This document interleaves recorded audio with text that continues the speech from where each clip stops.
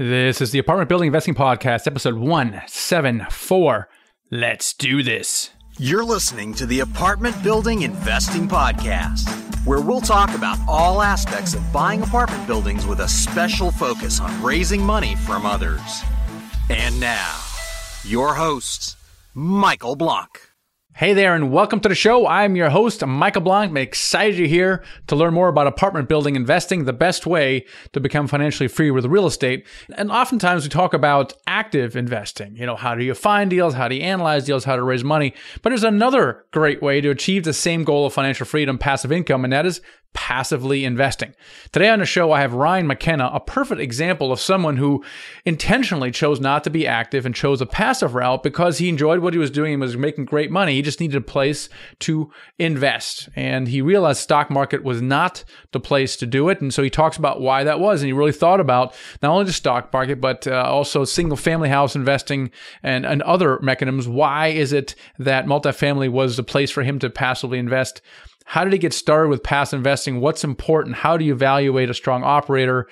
How much would you need to invest to quit your job? In other words, what are the possible returns you have?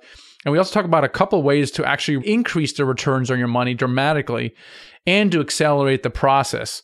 So really, really cool if you're interested about passive investing and potentially are considering becoming more active as well, because Ryan chose to become more active here more recently, talks about how to do that. And it's not by finding deals and analyzing deals. So it's really, really cool way for, if you're a high income earner or have some money to invest, this is definitely the episode for you. Hey, make sure you guys check in with me on social media. Instagram, I'm the Michael Blank. Also on Facebook, the Michael Blank. Say hello on Instagram. Give me a snap of what you're doing right now as you listen to this podcast. Love to see those. It's actually kind of funny. And then check out my private group called the Apartment Investor Network. Just search that on Facebook, Apartment Investor Network. And you got to answer a few questions to get in. And hopefully we can continue discussion there as well. So with that, let's get into the interview with Ryan McKenna. Here we go. Ryan, welcome to the show today. Thank you, Michael. Glad to be here. So super excited to talk to you because, heck, you're financially free, but you did it by passively investing for the most part. And I want to dig into that, right? Because a lot of people in your situation right now, and they're like, man, something's not right with the stock market. I got to get out of this job. And so I want to really unpack kind of how you did it, And so let's kind of go back from the beginning. First of all, when you started investing in real estate, how did that even get started? Because like I said, a lot of people, the only thing they know is to call their financial advisor, and they then typically invest their money in mutual funds, ETFs, and that kind of stuff. And something must have happened with you when you said, you scratch your head and said, hey, maybe I'll try this other thing. Go back and rewind the clock a little bit. What was going on at the time? So I first learned about multifamily syndications actually when I was in college. So in the early 2000s, I played baseball at Arizona State, and a teammate of mine, his father was an apartment syndicator. And he would come into town, into Phoenix, and would just be buying these large apartments, 200-300 units. And I just always thought it was pretty fascinating, and got to talking with him one day about how he did it. And that's when he shared what a syndication was to me, pooling a bunch of investors together that, so they could purchase maybe an asset that they couldn't do on their own. And so I always thought it was really cool. It seemed very lucrative. And it just kind of led me down this path of, wanting to know more, wanting to explore more. And so I really got more involved in it towards the end of my sophomore year. I unfortunately was diagnosed with ITP, a blood platelet disorder that really kind of ruined my baseball career. I mean, it was always a goal of mine to give it a shot to try to play at the next level, and always knew that I wanted to invest. If I made some good money being a pro athlete, I always had this plan to invest it. But now here I was, staring myself in the mirror, trying to figure out, what I'm going to do with my life, because I was, in and out of hospitals for about 6 to 7 months. And now my baseball career that I worked so hard for was gone. I mean, the doctors told me you'll never play again. And so it was at that time when I was laying in the hospital bed that I had to really think about my future. And, I started, wanting to learn more about, multifamily syndication and just investing in general. And that's when I first came across the book Rich Dad, Poor Dad by Robert Kiyosaki. And I just read that book and absolutely loved everything about it. It basically gave me a blueprint for, achieving financial freedom, and kind of laid it all out how to do it. And it was really intriguing to me to take, your earned income and be able to invest that into, passive investments and really get, the tax benefits and having your money work for you 24/7. That was just really appealing to me. So again, that's kind of how I stumbled into it. And I guess it was bittersweet because obviously I wanted to go and pursue baseball, but I took that same passion, that same work ethic and discipline and told myself, if I can't do it, in baseball, I'm going to do it in the business world. And so that kind of led me down the path of going into, the various business ventures I've had and ultimately ending up with real estate syndication as being my main focus today. So interesting. So they got to you where you were still young, right? So yes. yeah. That's kind of cool, right? You don't have to deal with with other preconceived notions about how to invest your money. And I think a lot of people really take a really passive stance to it. And I know I did before. I mean, I remember pulling money from my financial advisor. It was like the most I'm going to now manage this all by myself. I'm like, what qualifies me to do that?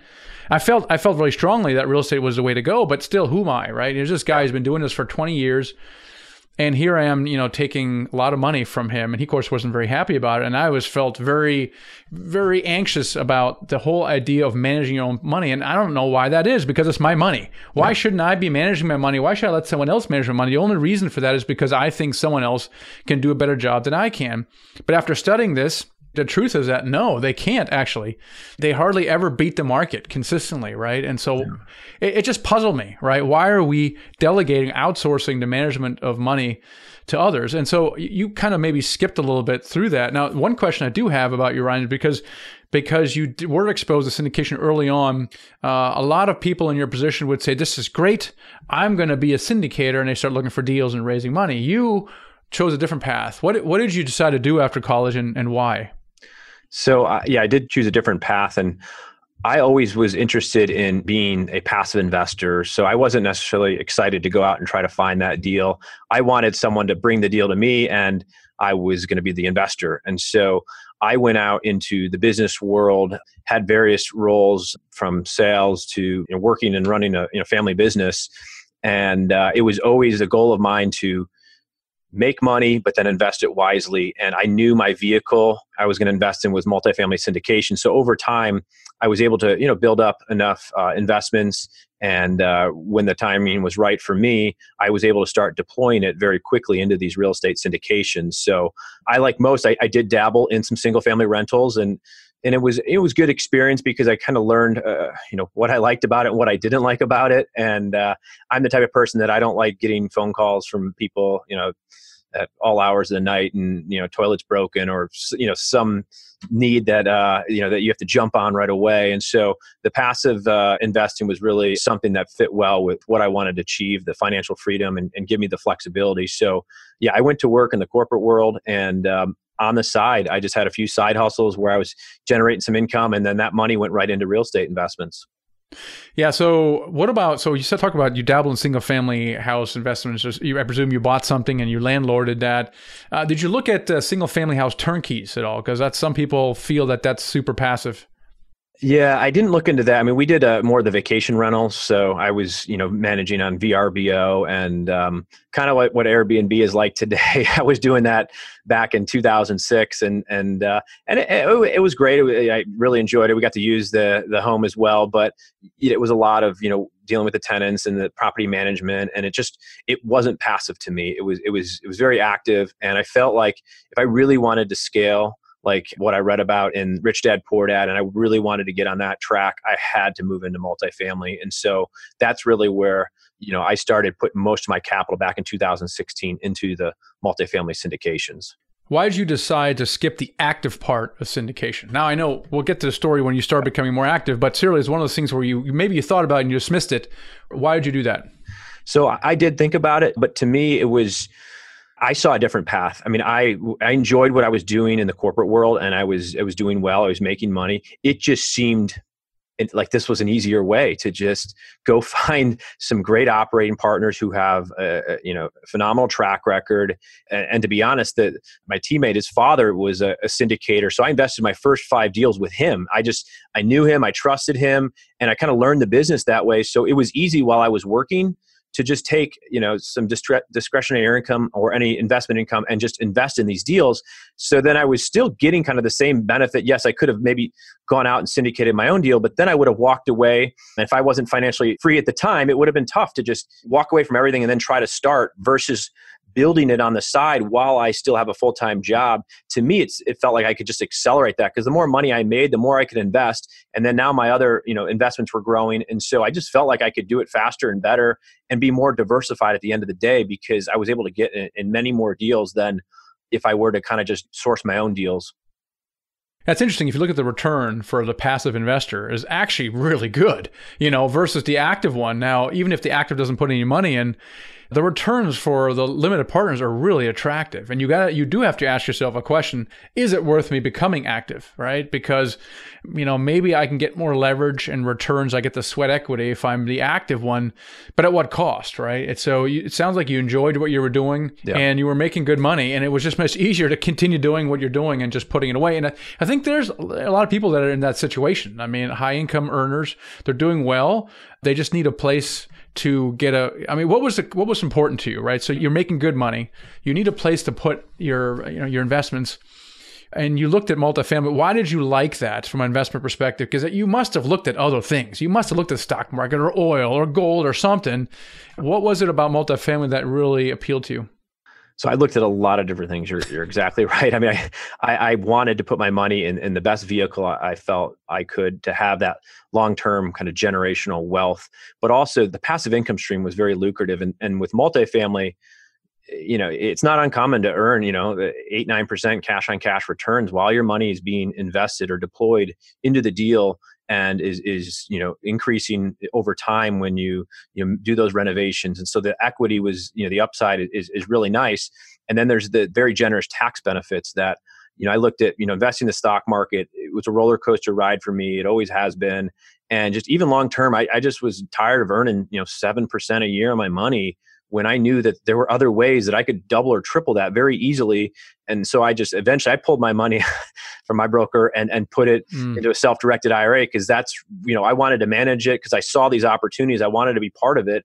And then once I did my first investment, then I saw a plan and a strategy. That's why I kept doing more and more. But I still today have not found an investment out there that compares to multifamily from the standpoint of the outsized risk-adjusted returns. I mean, we're targeting 16 to 20% annualized returns, which I think is phenomenal.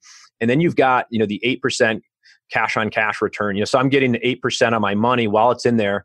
And it's in this tax efficient manner that I'm not paying any taxes because of depreciation. So that 8% is like earning 10 or 11% on my money. I've got the equity upside. I'm being protected, from a tax liability standpoint. And you do enough of these deals, then it starts to snowball over time, because then usually the next phase of the deal is maybe a cash out refi. And so you're getting more capital back. And then I just redeploy that in there. And so it just kind of became this strategy over time that I just felt was a very solid vehicle. But the other thing that's attractive to it as well is that multifamily, just in general, like in good times, I see it do very well. And then even in downturns, I mean, there's a demand for apartments, especially value-add apartments. So I just felt like my money was safe. I was preserving my wealth, but yet growing at the same time. And I knew at any point in time I could lose 20, 30% in the stock market, where I felt like the consistency and the reliability, the cash flow streams in the multifamily deals I was investing in was very, very stable. I could count on that. And so that predictability was pretty important to me as well. Yeah, it is. I mean, the uncertain of the stock market is what really irks people about the stock market. They feel they can't control it, which they can't, and it is up and down. You talked about consistent returns. You talked about the risk profile of multifamily, and I agree with you. I think the way that multifamily performed in the last recession was extraordinary. Yeah. Then you have the cash flow. You can't really get that in stocks unless you're selling puts and calls of advanced strategies. And then the tax treatment is insane. Yeah. I mean, when's the last time you paid taxes on real estate income? Oh, it's a few years. And I'll tell you, all the syndicators I talk to out there, I mean, they haven't paid taxes in years just because of the investment vehicle and the government rewards you for investing in real estate. And so those are some of the secret things I've learned that I'm like, I knew at some point I wanted to do that when I had the capital. And so finally I've been able to do that. And, I love sharing, what I'm doing with others, because other people showed me kind of the path, and I went down it, and I'm very thankful that I did. You talked about value add deals. We talked about the cash and cash return and the overall returns, and you mentioned on the side this thing about the refinance. Let's talk about that. I know you invested in one of our deals, Country View, to 321 in Memphis. One of our deals we did earlier on, bought it for $6.8 million, put $1 million of capital improvements into it, and then refinanced at $15 million, which was awesome. Returned like 84% to the investor. Yeah. So what does that do to your returns? Like, how are you thinking about these refinances? It's a huge part of the strategy. And that deal was a great deal to be in because as an investor, after 13 months, the cash out refi and the cash on cash returns that I received while my money was in the deal, I basically got back 100% of my investment. So there is no risk going forward in that deal. And I hope it never sells because I'm just gonna have a cash flow stream indefinitely. But what I did is I took that, I put $50,000 into the deal. I took that money and I already reinvested it into another deal. So that one deal has now created another passive income stream for me. And that's the beauty of a large cash out refi, or when you do get, the cash flow that comes back, the reinvestment of that to keep that velocity of that money moving in the same direction over time, it just really starts to snowball. So a lot of these deals, it might take, 15, 18 months, maybe 2 years to get some of that significant capital back. But if you invest in enough deals over time and they're staggered, you're always going to have, those sort of capital events coming back to you where you can just keep on redeploying. And the more money you put into these deals, the higher your cash flow is going to be because you're just kind of doubling down on your strategy with what you're doing. It's really insane if you think about it. You take your $50,000, you get a 15% average annual return, you get it back in 2-3 years, and you invest in something else to get to 15. Now you're getting a 30% return on the same money. Yeah. Let another 2 or 3 go by. Now you're getting 30 plus 15. Do this, and people who have, like you have. And this is why it accelerates. It's not just a linear thing. It's not like you need to keep putting more and more money into the bucket because you're starting to recycle the money, and that's super exciting.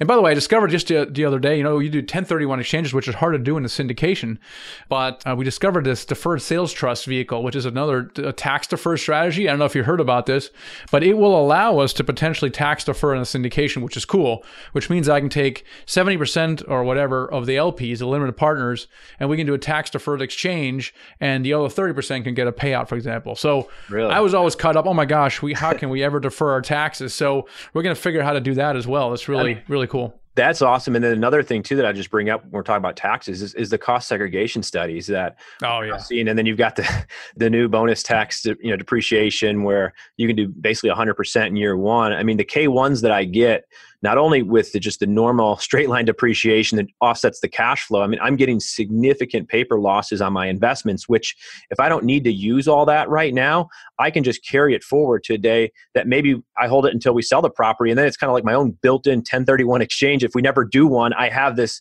that I can use. Yeah.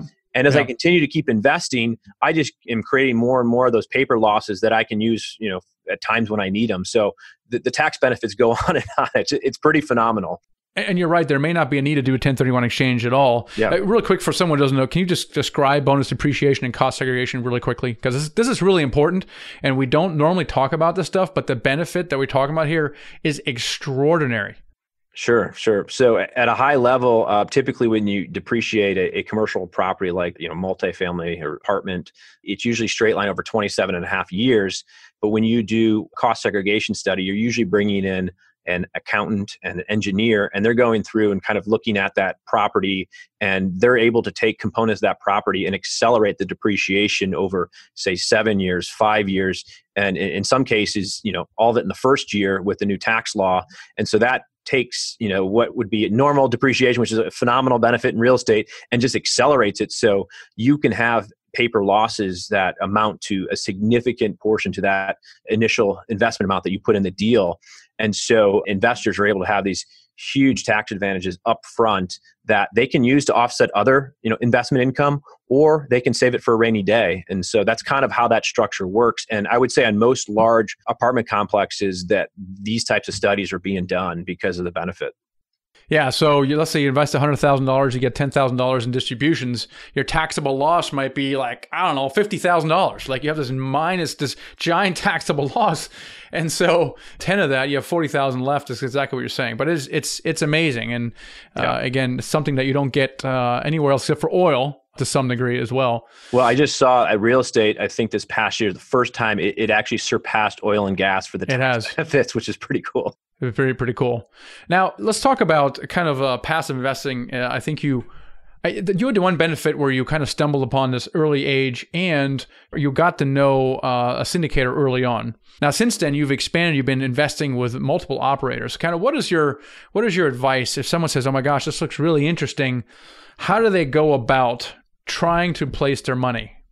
So I would say, first off, reach out to someone else that's maybe doing what you want to do and just learn from them, because that's kind of what I did. I got really close to other people that were doing these deals. I asked a lot of questions, and then eventually it led to investment opportunities. One thing I would say that I really like about the real estate syndication space is that there's a lot of people out there, a lot of great operating partners that are putting good deals together. So me as a full-time passive investor, I love the diversification. So I love not putting, all my eggs in one basket. I love being able to invest in multiple markets with different operating partners. So I feel like I'm, spreading out my risk and maybe increasing my overall returns by being able to invest in different markets. So I would say, again, get close to people that are doing it, ask a lot of questions. Listening to podcasts like the one that we're on right now, I mean, is a phenomenal way for others to learn. It's how I learn too. I mean, not only reading books, but podcast videos that are out there. I mean, there's just so much that I think that people are willing to share. And if you just take the time to educate yourself and reach out and kind of be a fly on the wall, I think you'll be able to take advantage of some of these significant opportunities, because I've found nothing but, just a willingness from people in this ecosystem here, the multifamily investing world that, just want to help each other. We're all kind of in this together, and it's fun to see us all grow because we're all kind of taking advantage of some great opportunities that I would say 99% of the population doesn't even know about. I would agree with that. And that's something that, I know you want to change and I want to change because it's so exciting. Yeah. When you're talking to operators, you're evaluating operators, we'll talk about the deal itself. What are some of the things that you look for that you like and maybe things that you don't like about an operator?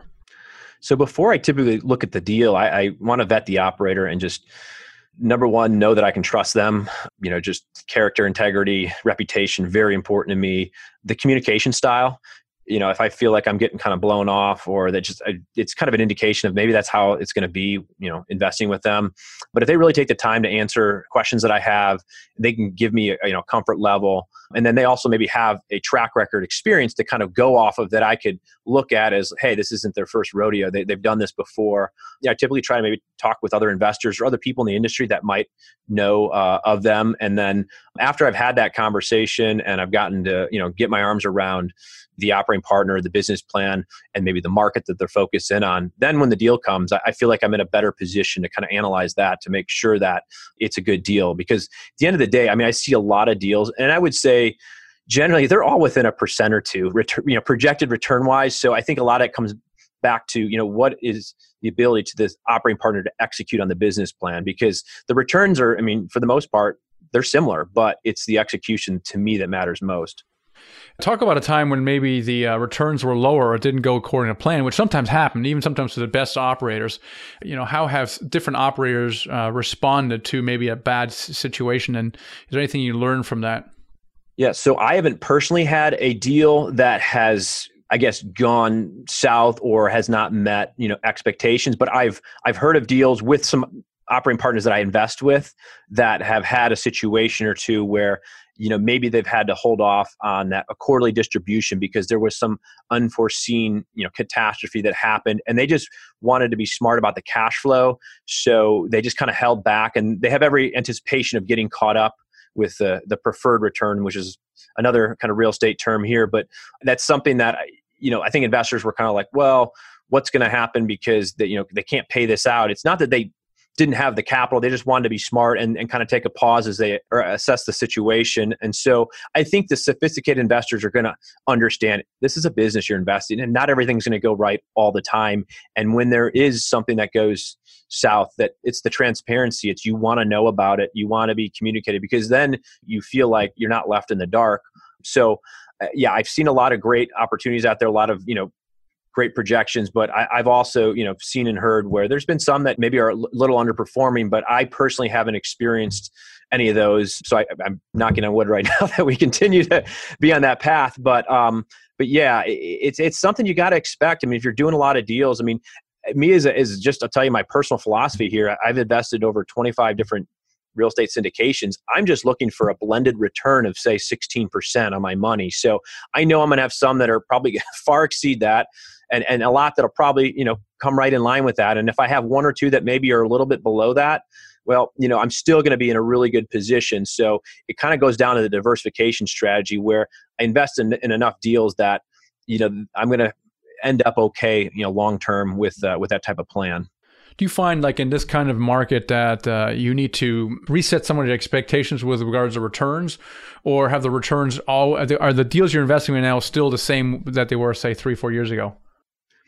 I would say for the most part, I mean, there's a lot of similarities. I would say that I've seen some of the returns come down, a little bit, or, just maybe being a little bit more conservative because we've been in this, this great cycle for so long. But it doesn't really concern me because when I look at these types of opportunities, I look at my opportunity cost. I mean, where else am I going to put my money that I can still get, let's just say it's not 8%, maybe it's 7%, on my money and a 15% return versus 18. I mean, I with all the tax benefits, I don't have another vehicle to kind of go put it in. So I'm in this for the long haul, and I still see, I know a lot of the operating partners I work with, it's like, yes, it's tougher to find, good deals right now just with, a lot of capital out there, but there's still those opportunities.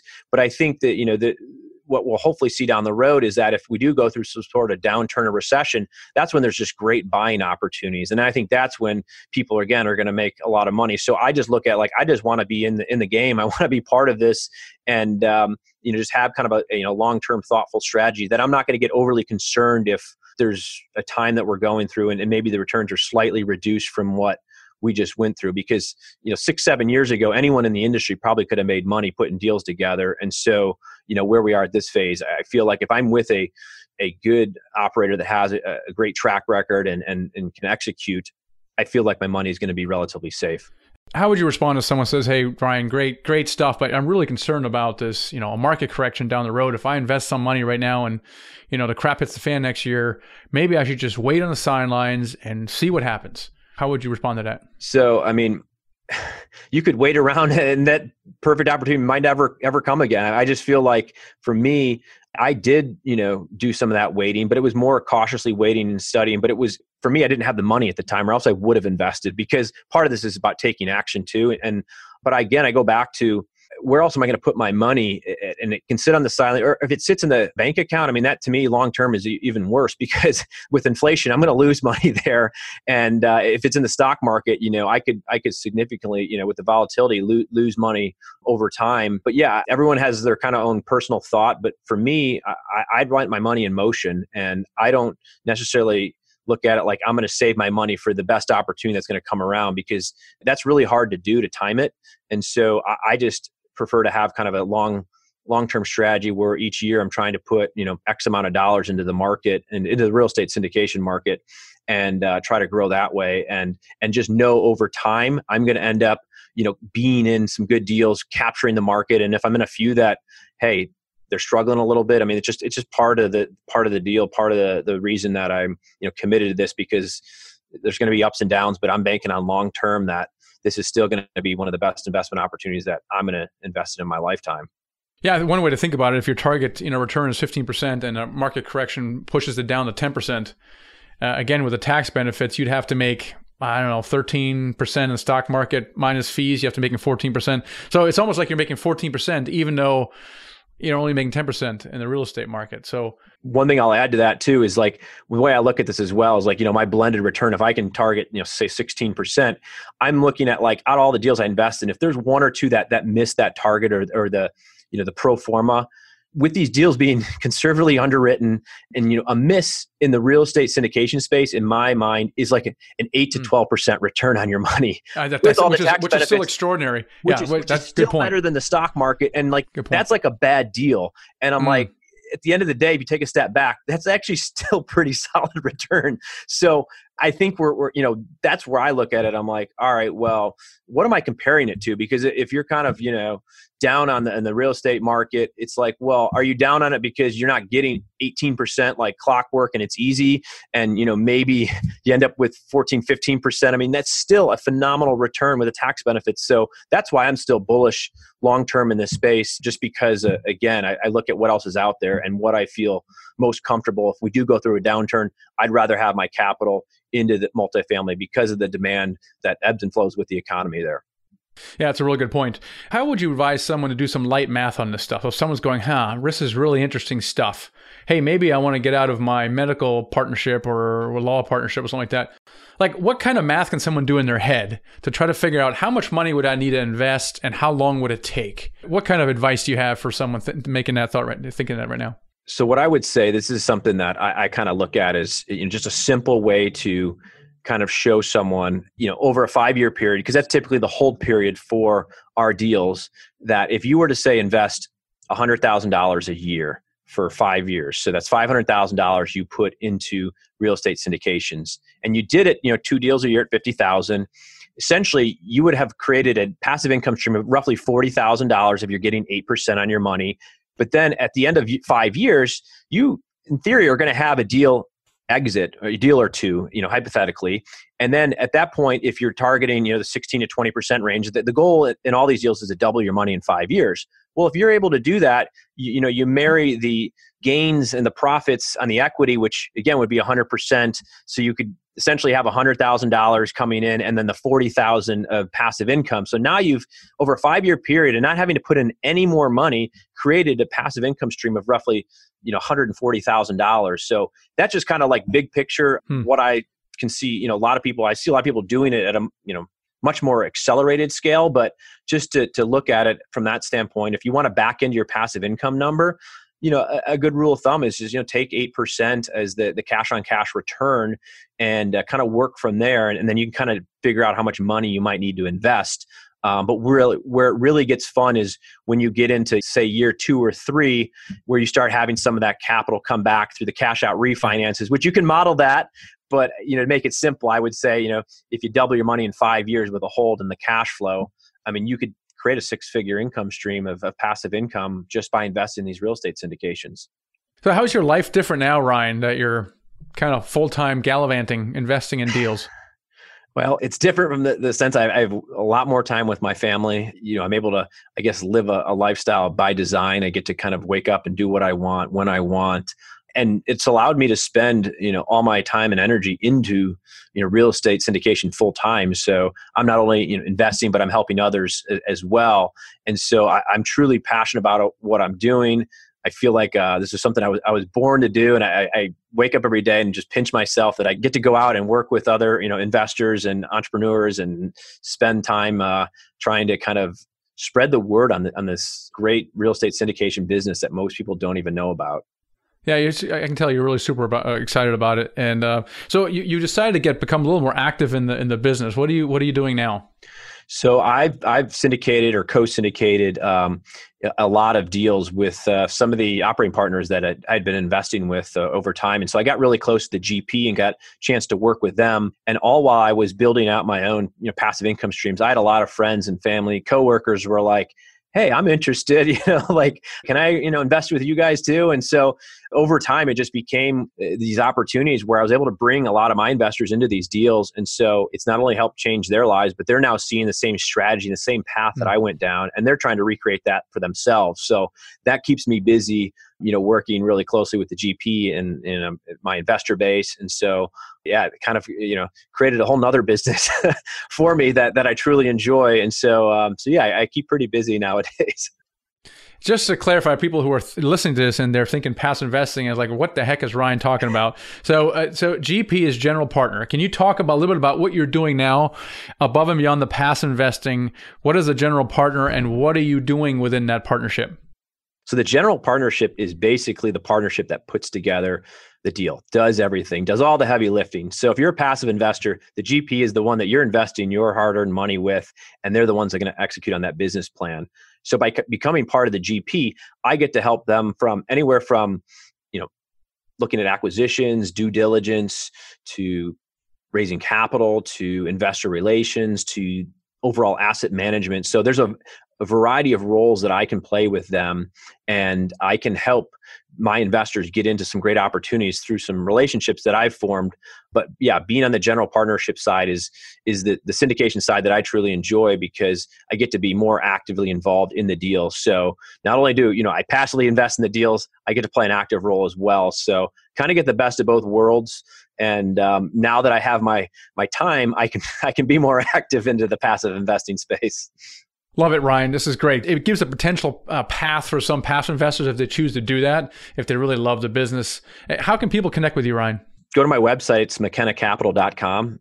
I've got a lot of educational stuff there, and they can find me on any of the social sites by just heading to our website. That's cool. We'll put it in the show notes as well. Ryan, thank you so much for coming on the show. Thank you, Michael. Really appreciate it. This is why I love this business, is because there are so many ways to achieve the same result. And it's so broad that nearly anyone can get started with multifamily. You can get started as a deal finder. Okay. You got Hustle, you're finding deals. You can get started as a capital raiser, kind of what Ryan was doing now, but it's only a recent phenomenon. You can get started as a syndicator, someone who does everything. You can get started as a passive investor. And I really love that. And so the other thing I really love about that is just the investment itself is so extraordinary, guys. And you listen to this stuff, if you either have money to invest in your IRA or in your stock, really consider pulling it out of whatever stocks and mutual funds you have, because the volatility will crush your returns. The fees will crush your returns. The taxes will crush your returns, and all those things is not the case in multifamily. So really take a hard look at that. In fact, I just put out a special report where I kind of go deep on this stuff, and I actually give you the math in case you need, if you're a numbers person, which in the case of investments you should be. Go to themichaelblank.com/report and download that report and read it. It will open your mind about the true actual returns of the stock market. And we talked about it with Ryan. This report goes into much greater detail. So anyway, also, if you're a full-time passive investor, reach out to me. Go to my website, click on content, reach out to me on Facebook or Instagram. Say, hey, I'm a full-time passive investor, because I'm looking for more people like Ryan to come on the podcast and tell the story, because it's so powerful. And again, it will change your life if you're in that kind of ability to earn money and you're looking for a consistent return with great tax benefits. So again, check out that free report, spend some time on it. It's a really cool report, themichaelblank.com/report. If you're ready to potentially invest with us, you can join our investment club, the Nighthawk Investor Club. So go to nighthawkequity.com and click on the join button, and you can schedule a call with us, and we'll see if it's right for you to invest with us. And we're constantly having deals. So we have one active deal or another. So we'd love to touch base with you. All right, guys, that's it. Appreciate you listening, watching here, and I'll catch you on the next episode. Thanks for listening to the Apartment Building Investing Podcast with Michael Blank. For more free podcasts, articles, and videos, go to themichaelblank.com. There, you can also download the free ebook, The Secret to Raising Money to Buy Your First Apartment Building. Till next time.